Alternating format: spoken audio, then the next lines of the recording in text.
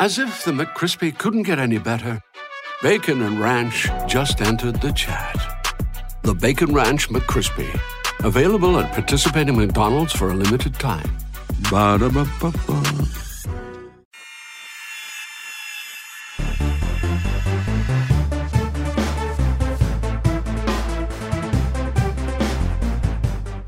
Hey guys, and welcome to this edition of the Heel Tough Blog Podcast. Anthony Pagnotta along with you guys, as always. And we welcome in Josh Marlowe, who is back with us yet again. Buddy, how's it going? It's going great, pal. Just got done watching the Saints and Rams game. Getting ready to watch Aaron Rodgers and Tom Brady go off for probably the last time in their careers. It's been a great NFL Sunday, coming off a disappointing college football Saturday in so many ways. Well, I have to agree there. Of course, the headliner here on this Sunday, well, it's got to be the fact that the greatest quarterback of all time, Mitch Trubisky, had a subpar game, but we'll blame that on someone else because nobody ever blames anything on Mr. Biscuit. So, 41-9 win, though, in all seriousness. Not the greatest game from Trubisky, but at this point of the season, he's looked a lot better, I think, than he looked last year. Everybody can kind of see that. So it's encouraging to see that at least that team's 5-3. And right now, believe it or not, Mitch Trubisky would be the quarterback going to the playoffs out of that NFC North division. So that'll be something to keep an eye on going forward. But as you mentioned, of course, the struggles on Saturday started with the Tar Heel game. So, that's the one, of course, that we're going to break down. And it starts, I think with talking about the struggles of Nathan Elliott, that's where everybody's going to turn to. Throws 3 interceptions after not throwing an interception since the Cal game, 219 attempts without an interception. And then falls apart on Saturday.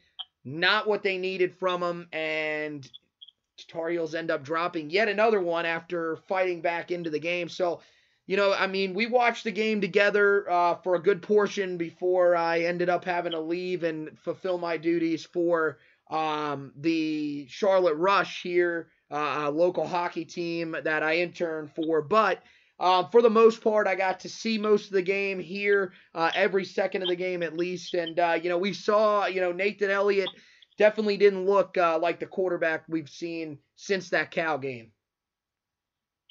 Yeah, we've talked the past couple of weeks about how he's, even with all the deficiencies, had the Tar Heels in every game to win. They just didn't make the plays collectively as a group to win the game. And I think yesterday, you can look at the defense, and they gave up 38 points, and they gave up a big pass play, and all this other stuff.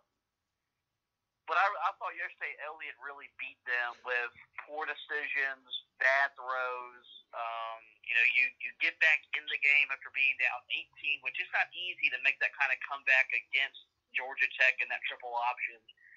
And you throw the horrendous pick to pretty much ice the game. It was just a really bad day for him.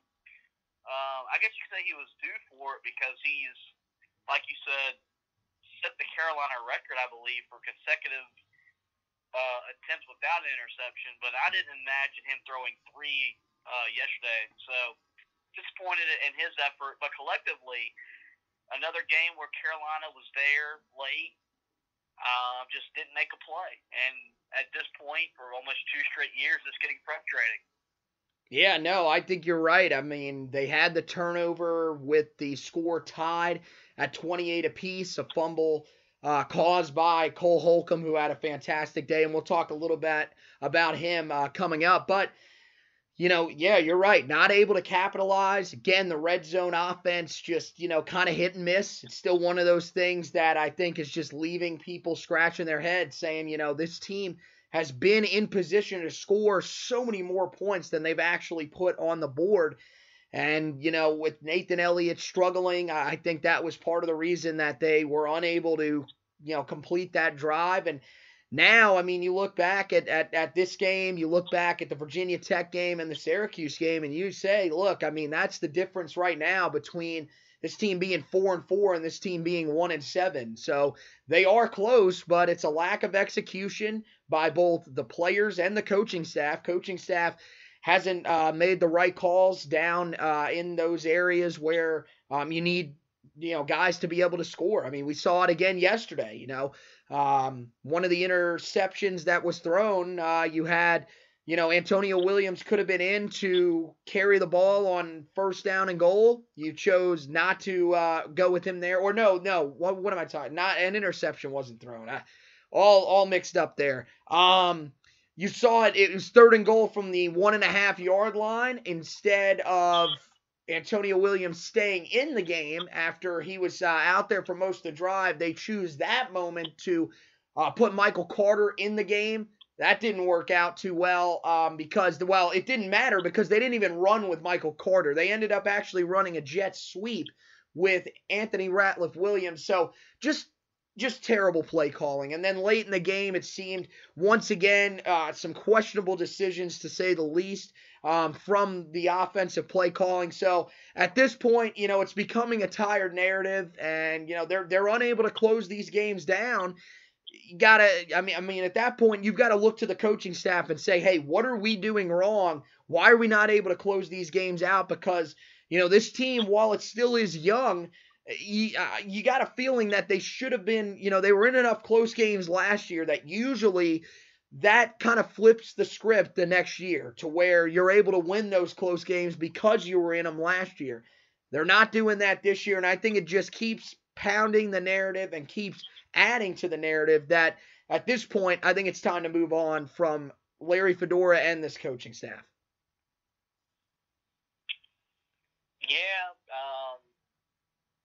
you can't move on from the players, so you got to make a change somewhere.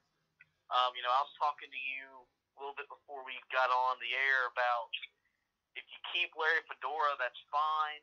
Maybe Bubba mandate or you change what you're doing philosophically with your coordinators on both sides because the offense isn't where it needs to be, supposed to be, in the defense. Quite frankly, we were big John Papuchis guys.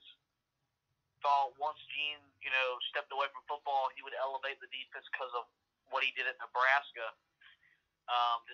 Just simply hasn't happened. And I wouldn't be opposed to that because I do think you got to stay loyal to Larry for what Larry did when he got the job with the NCAA crap. He was offered, rumored, the Tennessee job. Florida at one point was looking at him, and he stayed. So it wouldn't be easy to pull the plug, but something's got to change because the kids are putting the work in. I think it's more the coaching staff failing the players than the players failing the coaching staff. Yeah, no, I agree. I mean, you look at it and outside now, they did have a pretty good game this weekend converting on 3rd down, but 3rd down play calling has been an issue. We've seen the red zone play calling struggles.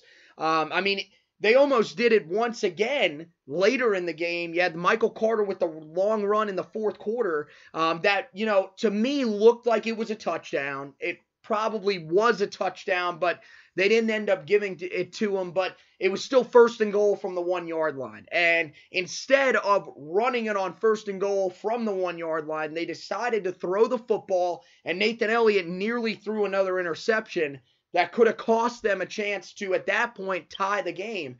Luckily, they were smart enough to run the ball with Antonio Williams the next time on 2nd down that was, and he took it right into the end zone. But it's just plays like that just kind of have you sitting there saying, what in the hell is this coaching staff thinking at this time? I mean, I don't know why they try to get so special with their offense. I mean, they're really, I think they think that they're throwing these defenses off when really they're just putting their guys in a bad spot to try to succeed. It almost seems at times like when they run a lot of these gadget plays as well, that the offensive line is simply confused and has no idea what's going on. So at this point, you just wonder if the offense is getting just a little bit too cute, trying to make plays because defenses have figured out what this team wants to do. I mean, you look at a lot of these coaches in the ACC.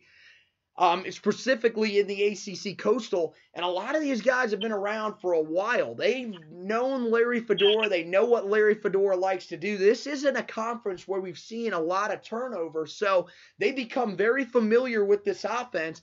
And I think it's like you've said, and this was one of the ideas that I thought, coming into the year, I thought they should have done in the offseason, and I vocalized that throughout the offseason. I was wanting them to bring in just somebody with a little bit of a different, sort of opinion, something, maybe just something that they bring different to the game plan from the outside, because right now, this just doesn't seem to be working at the moment. Larry Fedora's offense was successful for a while, but once your offense gets figured out a little bit, then you have to bring in someone to change it up and just do some different things. And they simply haven't done that. Haven't had an offensive coordinator since Seth Luttrell left for North Texas, which in today's college football is pretty much unacceptable. Nobody in college football calls their own offense. It just doesn't happen. Not that I've seen. I don't remember any head coaches that call their own offense. I don't even remember really any right now that call their own defense. I think the only one that might, if I remember correctly, is Rocky Long, I believe, calls his own defense at San Diego State. But that's it. That's a mid-major program anyways.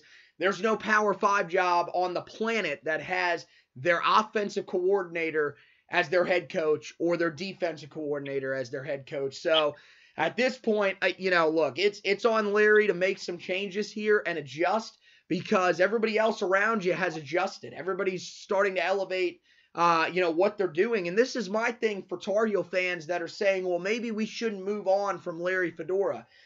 Look at this ACC Coastal this season. Right now, this is as wide open as the ACC Coastal is that I can remember. Even the year that we went 11-3, I really do think that we were a good football team, and for the most part, you felt like we were in control of the division throughout the entirety of the season. Right now, I don't feel like anybody's in control of the ACC Coastal. I mean, Pittsburgh, who is currently leading the Coastal, is the only team that we've beaten the whole year. So for them, that's looking like a huge blemish. Meanwhile, we are the only team that is out of the race at this moment. There are 6 teams that could still mathematically win the Coastal. And as of the moment, I'm not sure if we are fully eliminated. I believe we are, but I'm not 100% sure. I'd have to go and look. But, that's one of those things that, to me as a Tar Heel fan, it has to just be unacceptable at this point. You came in with the mindset of winning 6 games, maybe 7 games. And right now, if that team was on pace to win 6 or 7 games, believe it or not, they might be on pace to actually win the Coastal and head to Charlotte. So there's got to be some standards here. I mean, the thing is, there's no balance in this fan base. People either want this team to win 12 games a year and go to the national championship, game once or twice a decade, which makes absolutely no sense. Or they think, well, we're a basketball school, so, settling for a 4-win football team is not the worst thing, which to me makes no sense either. We've seen that this team is capable. You brought it up last week and said that, that we've always been seen as a sleeping giant, and that's true. It's time to actually act like one and, go and hire a coach that, can bring us to that next level before things get bad. I mean, I told you before we went on air, there is one team that currently has a worse record over the last 2 years in college football, in the Power 5 conferences, over the last 2 years. That's Oregon State, and that's it. That's it. Like, let that sink in. Teams like Illinois, better than us. Kansas, better than us. Baylor, who won 1 game last year, better than us. I mean, it's when is it gonna, kind of click with these fans that, hey, this is not acceptable at all.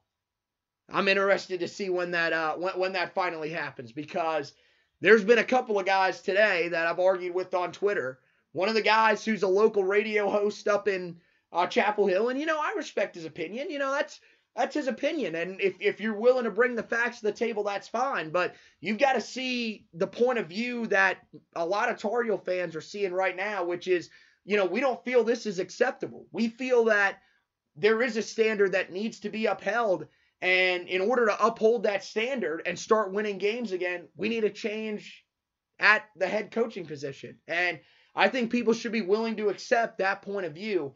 I know we talked about this a little, and, I guess we can stick on this for just a second. What's your opinion when it comes to, the mindset around this program right now?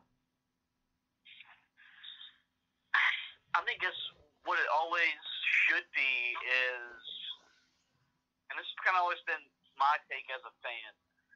When I first started watching Carolina football, they were going 3-9 and 4-8 every year, barely beating McNeese State at home.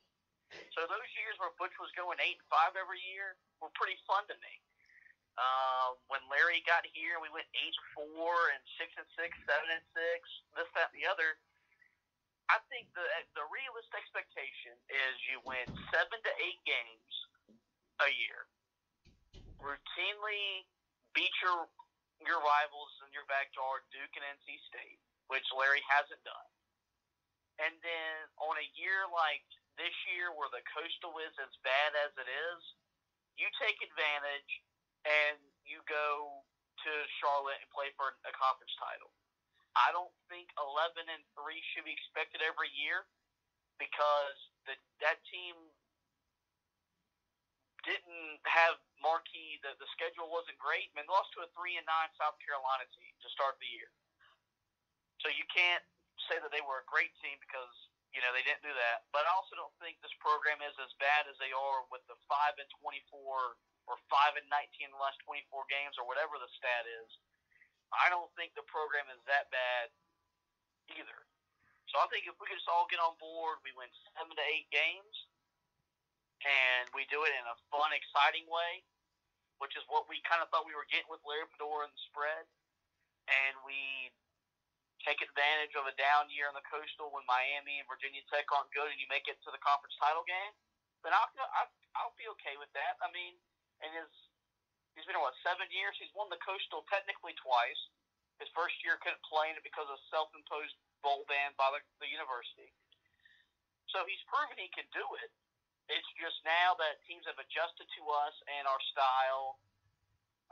We haven't made the necessary adjustments in the offseason in the film room to counteract the defenses. And so that's what I've always thought. 7 to 8 wins, make it fun, beat Duke and State. And at least when it's November, you're still waking up on Saturdays to watch Carolina football. It's not, when does basketball season start, Yeah, I think that's realistic, and that should be every fan's mindset. But like I said, these people, this fan base is all over the spectrum, and they have no idea. I mean, the expectations for a lot of these fans are just, they're as frustrating as the coaching staff at this point. So, I don't think I could put it much better. I would say, I'd say 7 to 8 wins. Yeah, maybe even you could almost, I would even be okay with you leaning 8 to 9 if you're in that area. But 7 to 8, I feel like, is a pretty good area because in the ACC Coastal, barring someone finding a coach that settles in and really just takes over and is dominant, that's going to keep you around and potentially win you a couple of ACC Coastal titles. And then, being in contention at least in November is where you want to be when it comes to the Coastal. I mean, you would like to see them at least appear in the ACC championship game once every 5 years. I think that's a pretty realistic goal, especially considering that you have Duke, who's only been to the ACC championship game one time. And, let's be really honest, that's not really a team that you see as a threat to win the Coastal, it seems like, really since that year. Like, they've always had some talent. They've won a lot of games outside of the conference, but once they get in conference, that's where they really start to struggle. And then Pittsburgh yet to make it there. They may make it there this year, but I still don't feel like they will. So it seems realistic that Carolina could be one of those 4 or 5 teams that just about every year should be competing for that ACC Coastal Championship. I'd like to see them right up in that same area as Virginia Tech and Miami one day. But, it is going to take a little bit of time. I think that's part of it. One of the other things that you didn't mention, but I think you would also say you would like to see as well, is to at least have every year a top 30 recruiting class. You are inside one of the biggest hotbeds in the recruiting game right now when it comes to football in North Carolina. This state has grown to be one of the better places to go and get prospects, especially from the Charlotte area. So you've got to be able to control your own state. And, also considering the fact that you have pipelines that have developed down to Florida and down to Georgia, there is a lot of talent down there, and you've gotten some pretty good talent out of there before. You've got to be able to keep that up. So having a top 30 recruiting class, I feel, is important. You look at the class where they sit right now, and this is one of my big things when it comes to how quickly this group has fallen off coaching-wise. Last year, this staff brought in the number 4 recruiting class in the ACC, the number 20 recruiting class in the entire nation. This year, the class ranks 13th in the ACC and is bordering on being 14th ranked because Syracuse, I think, as of right now, sits 2 spots behind us in the recruiting rankings. So that would mean that they would surpass us. We would be 14th. And currently, the 2019 Class 6 sits 60th in the nation without a 4-star recruit or better in the class. The highest rated player in the class is 3-star running back Josh Henderson, who is a talent, as well as Giovanni Biggers. But outside of those two, really there's a little bit of a drop-off. A lot of guys that are kind of in that middle of the 3-star range, which you got to remember, there are a lot of guys that are rated as 3-star prospects by 24/7 Sports, which is where I get most of my information. So, I don't know. I think that's one of those big telling things. One of the things that's always worked well for Fedora and his staff, something that you can never criticize, is their work on the recruiting trail. They've always done a great job. To see that they're struggling now, I think that's one of those things where you kind of got to say, this might be the sign right here that things are coming to a halt pretty quickly. So it'll be interesting to see. There's still a lot of time left for them on the recruiting trail there. But at the same time, you got to think, a lot of guys now with the early signing period like to get their decisions out of the way early. And, they're running out of time here just a little bit. I mean, you got to think signing day is only about 3 months off, and with just 13 guys committed in the class, they definitely have to get to work, especially on that defensive line where they need some guys. So, we'll turn back because we got off on a little bit of a tangent there for a moment. Just turn back and wrap up a couple of loose ends from the Georgia Tech game. I thought you mentioned the great performance by Cole Holcomb. Fantastic. 22 tackles in the game. That is total tackles, 12 solo tackles, but still got to be up there all time in Carolina defensive performances. As you were talking about before we got on the air here. And then the other thing was, I think, 3 forced fumbles, that's got to be a Carolina record. I would think the total tackles has to be up there too. So just a great performance from him. Alan Artis, a fantastic performance.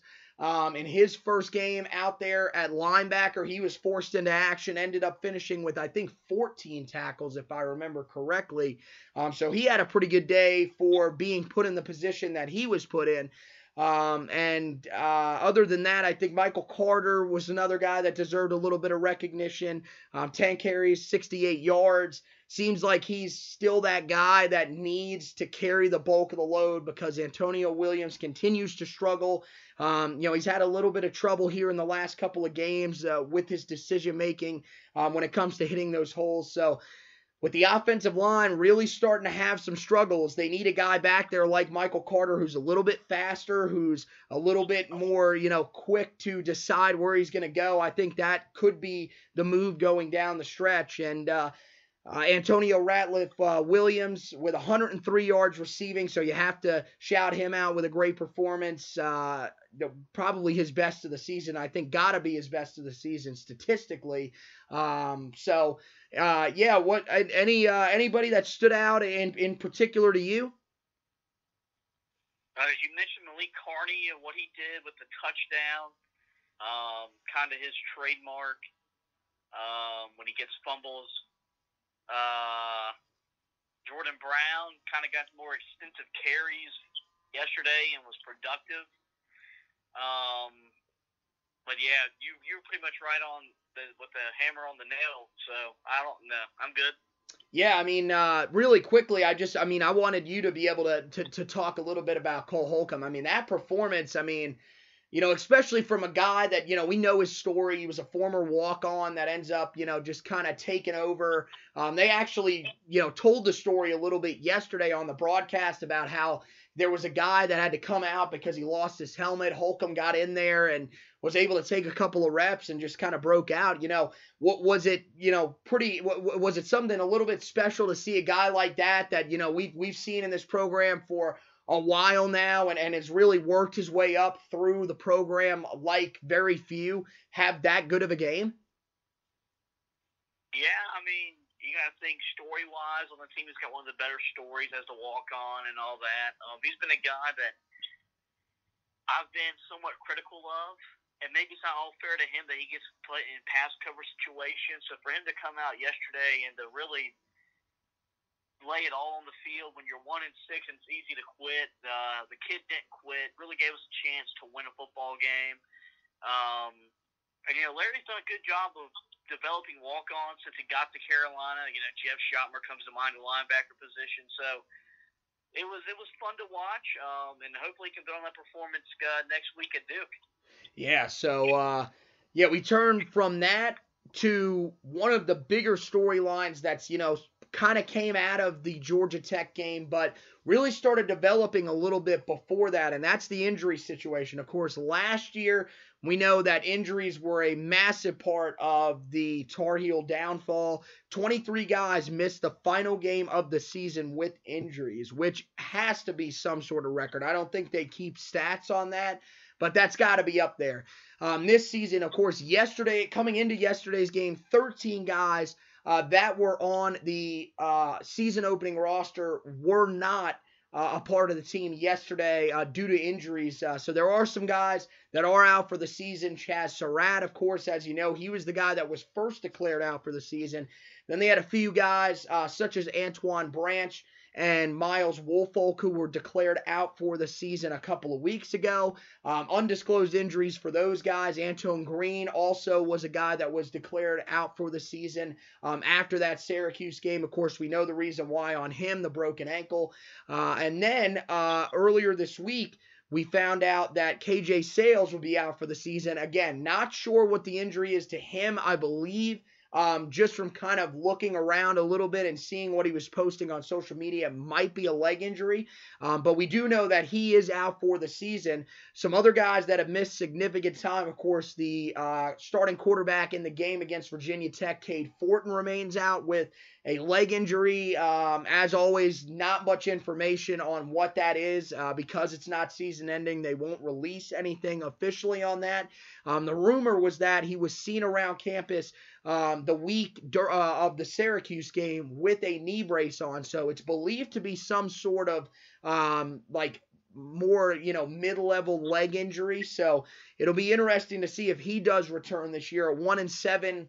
They might just say, scratch it. Let's just focus on, getting him healthy for next season and give him the red shirt. Jace Ruder, who ends up coming into the game, and we'll talk about him in a minute, he ends up getting injured as well. So now, potentially, and they believe the injury is serious enough that he could be out for the season, which is pretty amazing because the play that they do believe he suffered the injury on was a run up the middle, his last rush attempt of the game, where he took a hit that some people thought could have been targeting. They are saying that it was an arm injury, so if it was an arm injury, he actually finished that game out, the drive out with a touchdown pass. So that's pretty sensational to stay in there with an arm injury. And then the defensive line alone, right now just getting destroyed by injury. Guys that have been on and off the field all year in Aaron Crawford and Jalen Dalton. Crawford has played roughly around 10 snaps the entire season. So it seems like he's pretty much scrapping this year, and he'll probably end up coming back next year, which, you know, is I guess a good thing for the Tar Heels, because there were some people that were worried that his draft stock had reached an area over the offseason where he might leave if he played a significant amount of time this year. So if you're, you know, thinking maybe next year we can get this turned back in the right direction, having him will definitely help. Jalen Dalton missed the game on Saturday after playing the previous two, but he's had some leg injuries that he's been going through as well throughout the entire season. Alan Cater suffered a leg injury that was pretty severe. They're not saying that he's out for the season, but from what it seems, he more than likely he won't return probably until the game against State. Maybe against Western, but again, that's a little bit of a stretch with how severe they think that injury is. Jason Strowbridge goes down with an injury in the game against Georgia Tech. Of course, he played well early in the game and then got injured yesterday. Didn't see him for most of the second half, if not all of the second half. And then Timon Fox, of course, was on suspension. I believe he will be back for the rest of the season, so that will help. But you know, a lot of guys dealing with injuries. Even guys like Tyler Powell, we've seen him go down a couple of times, but he's still stayed out there. Malik Carney's had a couple of times where he's come up limping. Tyrone Hopper's been trying to shake a couple of injuries off. And then yesterday at the linebacker position, you had Jonathan Smith out, Jeremiah Gemmel out, and Malik Robinson out. Three guys that all ran as the inside linebackers in camp. Alan Artis was actually subbed in, but Alan Artis has never played inside linebacker in his entire career. He was a guy, remember, that was originally brought to Carolina as a safety. They had to move him inside to linebacker, not only down to linebacker, but also inside for yesterday's game against Georgia Tech. Also, one thing that was interesting, Jonathan Sutton out injured as well, the running back who used to be a former linebacker. So that meant that Javonte Williams, the true freshman running back, a guy that pretty much only exclusively played running back in high school, played a little bit of safety, I believe, as well. He was actually warming up with the linebackers yesterday. So all of that should be a little bit concerning to Tar Heel fans, and that doesn't even mention guys like C.J. Kottman, who hasn't played in a while as well, on the back end of that defense. So, you know, I just read off that huge list of injuries. It seems like this is starting to become something like last season. I don't think it's quite on that same level, but at the same time, I mean, there's got to be some concern right now with just the amount of guys that are injured, right? Yeah, it's very frustrating, concerning. You hate it for the guys that are getting hurt. Sales, like you said, was having a pretty good start to the year for the injury, and so many other guys. Crawford, who's supposed to be a leader on this team, just can't get on the field. I've kind of made some comments that you got to look to maybe getting a new strength and conditioning guy, because these injuries are unprecedented. So we were still dealing with suspensions this week from the off-season stuff. So you had the suspensions and then the injuries. I mean, the front seven was pretty thin on Sunday or Saturday, and when you're playing Georgia Tech, that's the one place you can afford to be thin. So yeah, you still got emotional games against Duke and State, and we're not going to be fully healthy. It's going to make it harder for us to win those kind of games that could either keep Larry Fedora his job or cost him his job. Yeah, and I mean, the most frustrating thing, I think, with the injuries is that it's attacked the one position the hardest, which is the defensive line. It's the position that, we really kind of looked at mid-season and said, look, this has been the best unit on the entire team. And really, over the last 2 or 3 weeks, that unit has just lost so many guys, so many talented guys down there.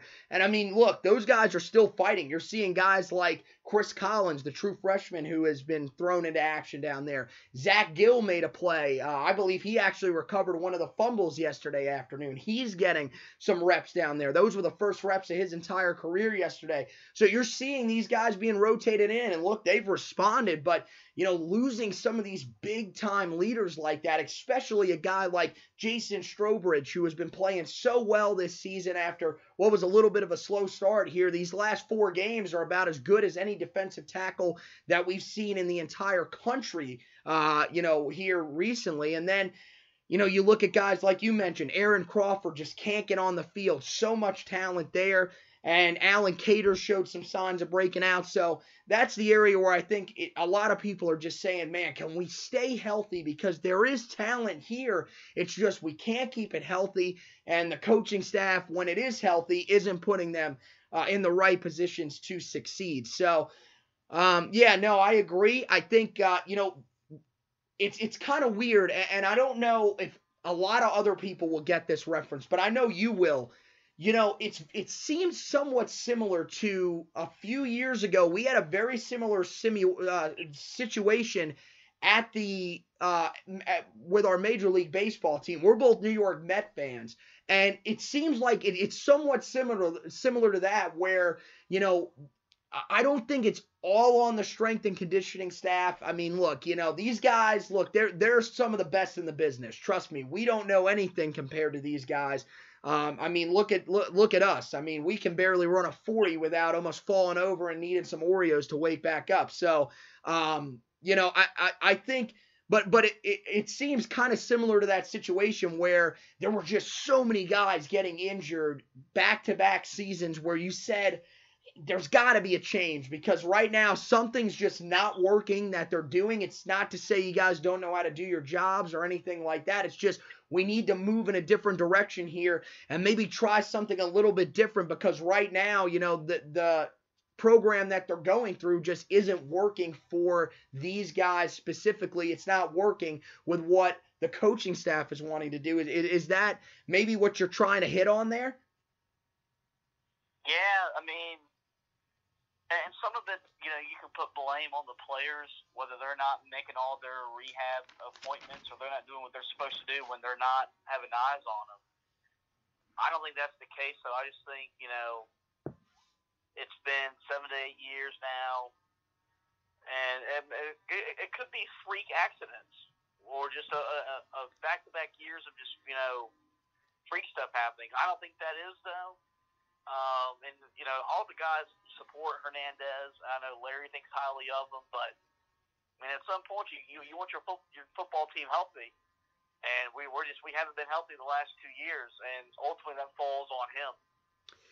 Yeah, no, I think you're right. I think with that we'll try to move away from the injuries, and we'll try to move on to this week's debatable topic. We had a little bit of trouble coming up with the debatable topic, but I think we'll go back to the quarterback situation, and really we'll do this. One of the guys that I was conversating with on Twitter earlier today, he's pretty much already said that he believes that with Cade Fortin, with Jace Ruder, it's pretty much a foregone conclusion that this team next year will take a huge step forward offensively.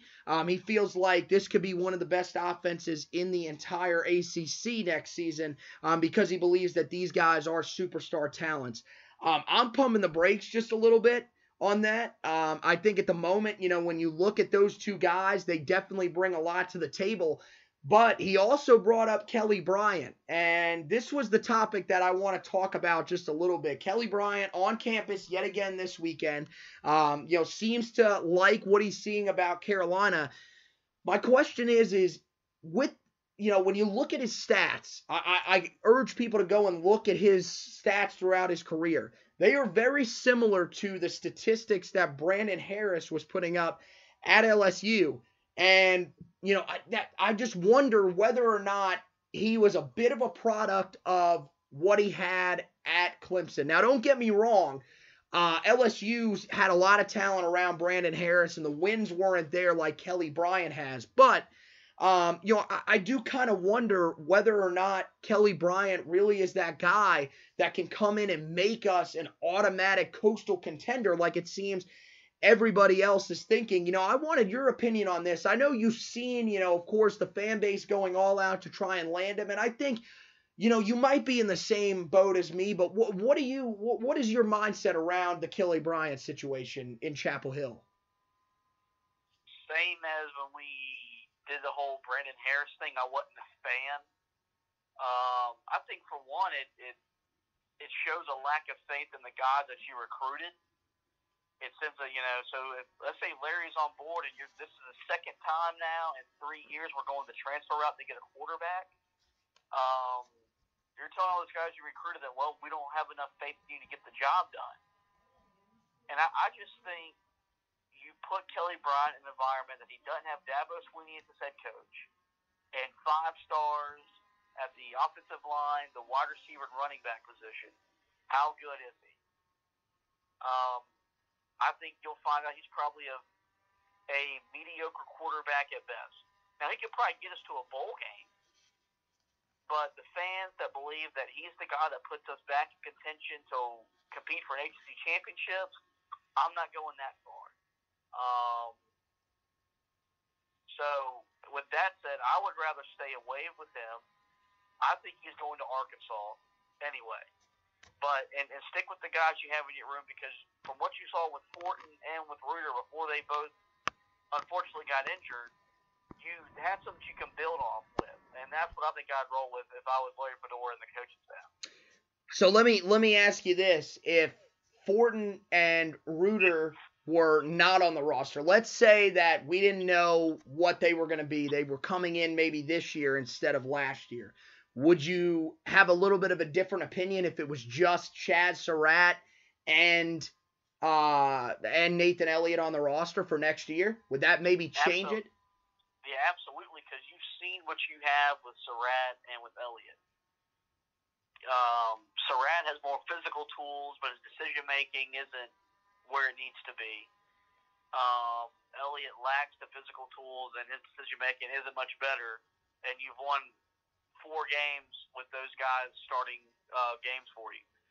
So if you didn't have the youth coming up, then yes, I'd probably be more inclined to signing or accepting Kelly to transfer in.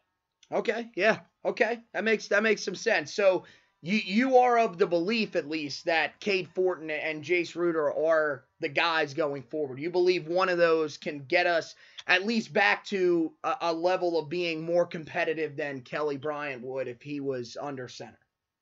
Absolutely.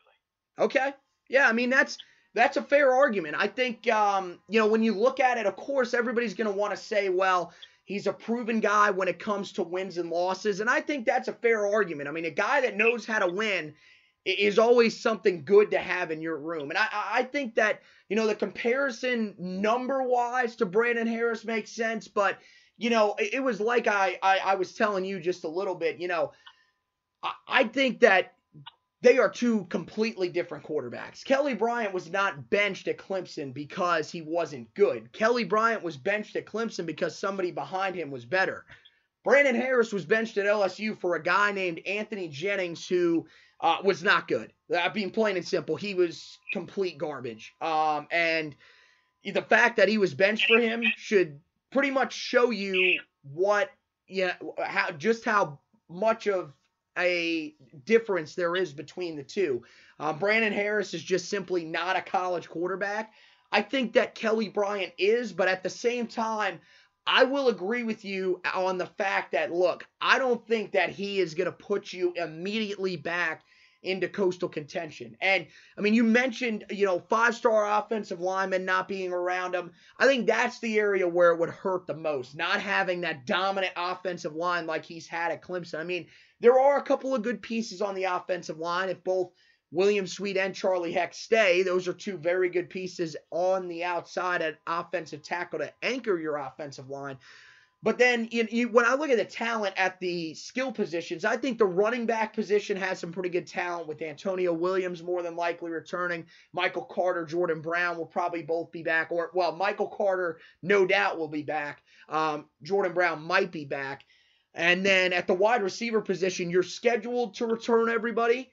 Significant, you'll lose Thomas Jackson, but Thomas Jackson really hasn't been all that effective so far this year, so not the biggest loss for you. But with Anthony Ratliff-Williams looking like he's going to stay in what seems to be still a relatively pretty crowded wide receiver draft, it seemed like for the last few years it's been very packed at that position, and once again this year it looks like another great class coming out. More than likely he'll probably stay behind. I think there's enough talent there that Kelly Bryant could do some things. But at the same time, I don't think that him coming there is going to return this offense to, let's say, that Marquise Williams level. Now, his running ability definitely helps. But, I'm interested to see, if some of these playmakers would be able to break out. I think, right now, you said you think he's going to Arkansas. I'd agree that I think that's probably one of the teams that is the top competitors for him to Carolina. I would say right now, in my eyes, it's them in Carolina because you've got the connection with Chad Morris there. So that's what I think drives him there. He gets to play in the SEC. There is some talent around him there at Arkansas, but at the skill positions, I'm pretty confident in saying that I feel like we bring a little more to the table. So it'll definitely be interesting. And I also wonder if the factor of potentially being able to play Clemson in an ACC championship game could be another thing that drives him to Carolina. I'm not that guy that's going to say, hey, if he wants to come to Carolina, we need to tell him no. But at the same time, if we don't end up landing him, I don't think it's the end of the world. I really like what I've seen from Cade Fortin. I think he's got a big arm. Really like his footwork, especially for a younger player. And then for Jace Ruder, I just like the way he throws the ball. Throws a hard ball. We saw him yesterday. He had a couple of throws deep, and while they were a little bit underthrown, and that was a little bit of my concern with him, was the arm strength. He's definitely got a stronger arm than Nathan Elliott, and he looks like a guy that is really just a tough-nosed player. I mean, he took a couple of hits. Now he's going to have to learn how to slide. That's one of the things that they're going to have to teach him because I don't think he knows what a slide is at all. He didn't seem like he's ever heard that word in his life. He was literally running head-on at defenders. And in order to stay healthy, he's going to have to be a little bit smarter, be able to get down and avoid some of those big hits. But, I think both of those guys definitely show the mechanics that they need to be successful. So, yeah, I agree that, Kelly Bryant isn't a must. But let me say this. Would you be opposed to Kelly Bryant coming to Chapel Hill if he comes in there? I mean, even if he gets beat out by one of the guys, of Cade Fortin or Jace Ruder, I mean, I'm not opposed to him coming on campus. I don't think you are either, though. No, when I say I don't want him, it's not because I don't mean it negatively. If he comes to Carolina, he's going to bring championship level experience into that quarterback locker room. So you would think he'd be a good mentor for guys like Fortin and Ruder. Where Brandon Harrison kind of had that kind of pedigree. But when Brandon Harris came and we met him at Met the Heels, it was shook his hand, welcome to the team and the community. And I do the same thing for Kelly Bryant. It's just, I don't think that's the best way to fix the issues that the quarterback position currently has. And that's all I'll say about it. Yeah, no, I agree. And I understand what you're saying is, bringing in a transfer is pretty much seen as a stopgap. And, you're just one of the, that's basically saying, hey, we're really struggling recruiting the position at the moment. We have to get a guy from the outside that can come in and help us out until we can potentially recruit that next guy. And, the thing is, you look at the recruiting classes right now. As of right now, if the class stands where it's at, this will be the second year out of 3 that they will not bring a quarterback in. So, I don't know. Kelly Bryant may end up having to come to Carolina if they don't bring in another guy. I mean, you got to think at that point, Nathan Elliott and Chaz Surratt will both be on the roster. at least as of the moment, there have been some weird rumors out there. I don't know how much truth there is to any of them that Chad Surratt could end up looking to transfer. So I don't know. I mean, right now, they're definitely struggling to recruit that quarterback position. I think that goes back to when they lost Tyler Shook's commitment earlier last year. So, I mean, it's one of those things, but we'll see as we get a little bit closer towards the end of the recruiting cycle.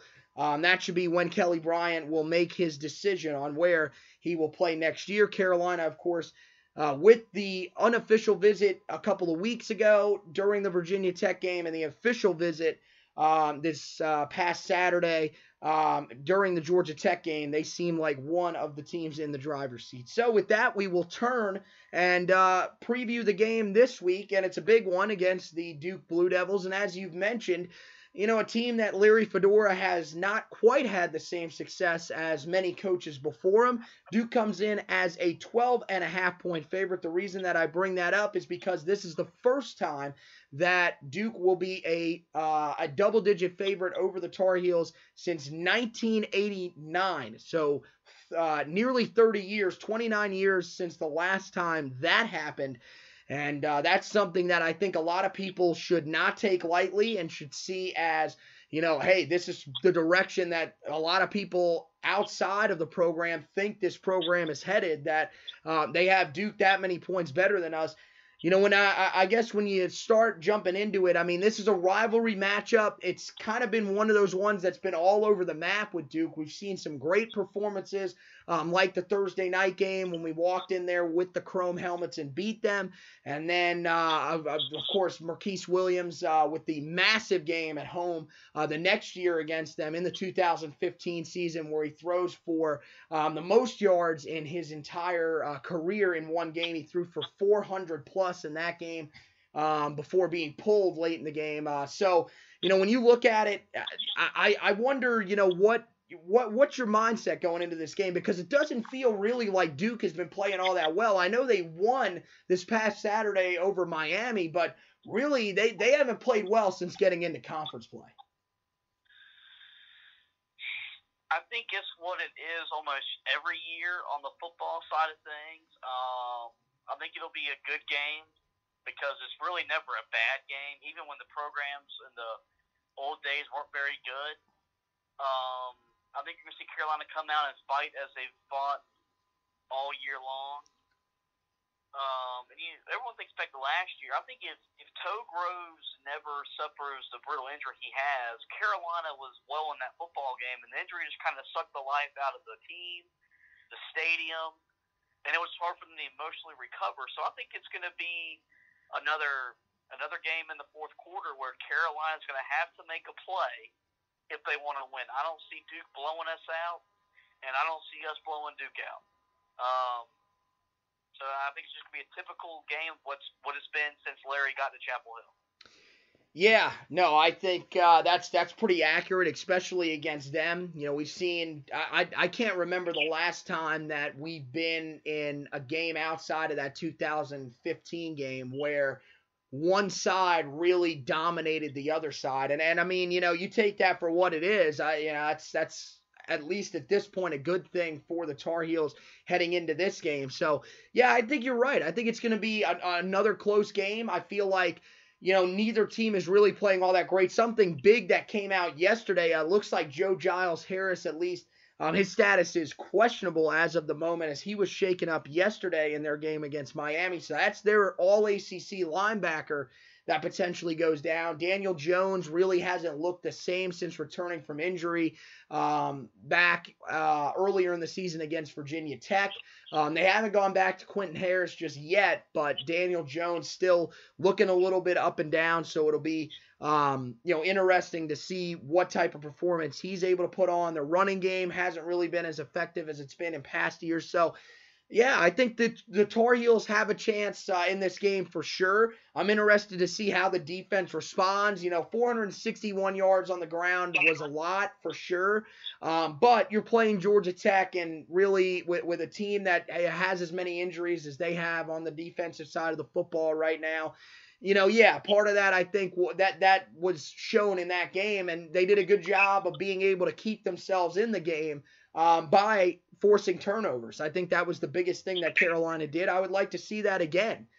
Daniel Jones is one of those guys that, yeah, he has those stretches where he takes care of the football pretty well, but he also has had some stretches so far this season where, when he gets under duress, he turns the football over, and that's what we need to do once again. We've created these turnovers here in these games that we've been close in, and that's definitely helped to at least give us a chance to win these games. I mean, we've seen them both, or against Virginia Tech. We saw it against Syracuse as well. And again, we saw it this past weekend against Georgia Tech. So that's going to be one of the keys. And one of the other keys, I think, again, you've got to be able to convert on third down. They did a good job this past weekend against Georgia Tech. They were 8 of 14, which is so much better. Over 50% is fantastic.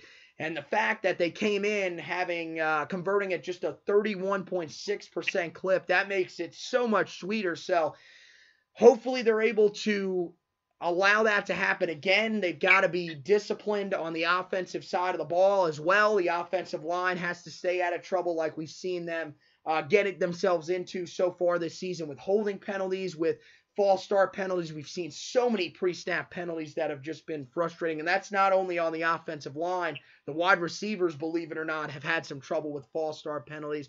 And you also have to be able to prevent your offense from being backed up because of an inability to run the football. We saw that a little bit on Saturday, especially early in the game, where simply the offensive line was just being blown by on those first down run plays.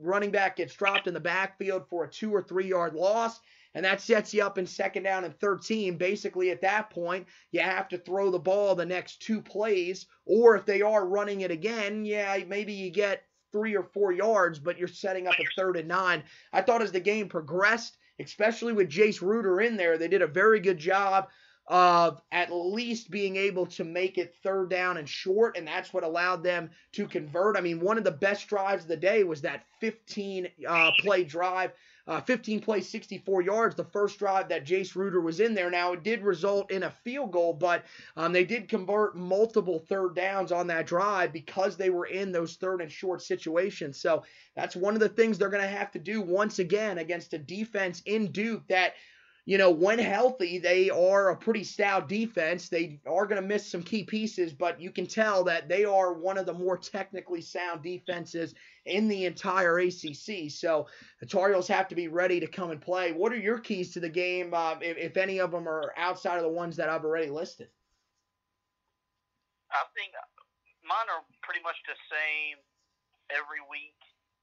Run the football, stop the run. You're on the road against a rival, so maybe you use the formula you had this week with forcing turnovers and force a couple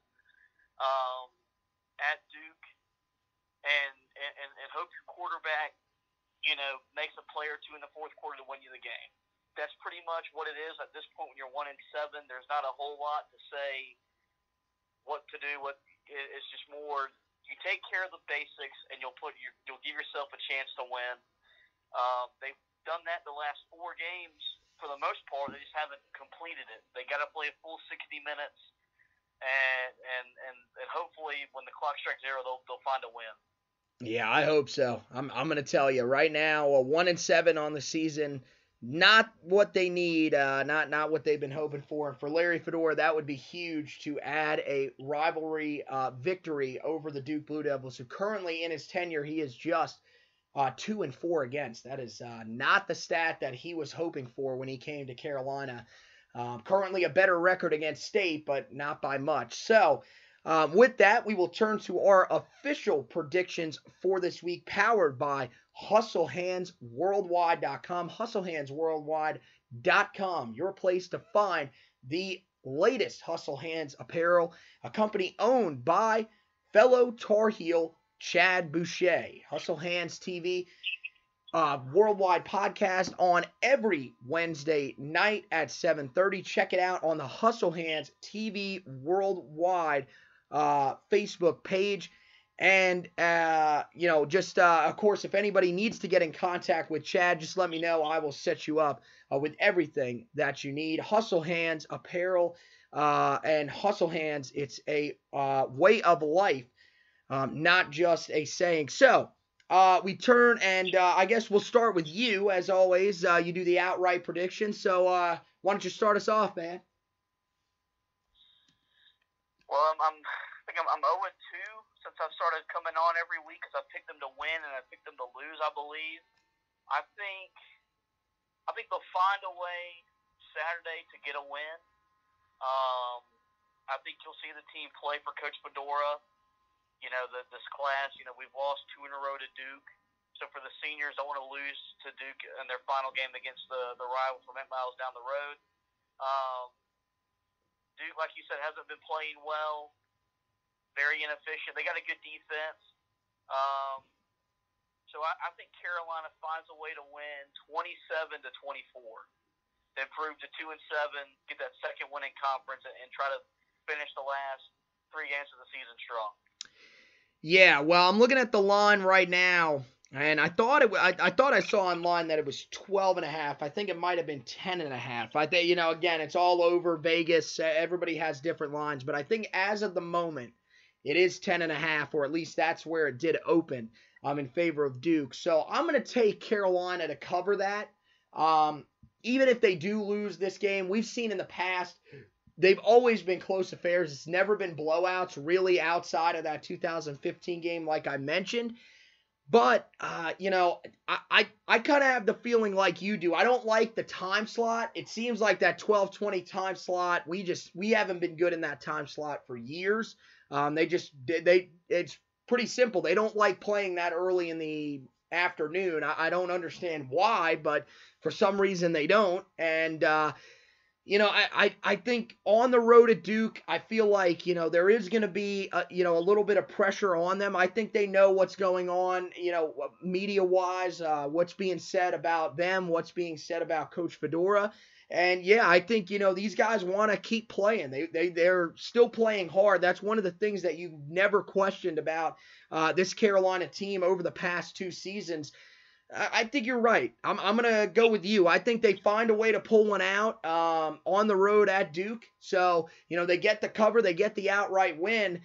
That would be huge, especially for Larry Fedora. Maybe there's a little momentum that you can gain from that as well, because then Western Carolina comes up, and then you'll finish the year, of course, with State. So there's a chance to build something here if you can win on Saturday.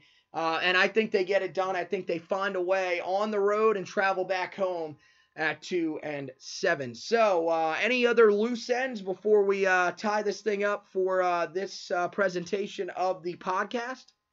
Nope, I'm all talked out, buddy. All right, man. So with that, of course, we want to thank you guys for listening as always. But this is going to do it for this episode of the Heel Tough Blog podcast.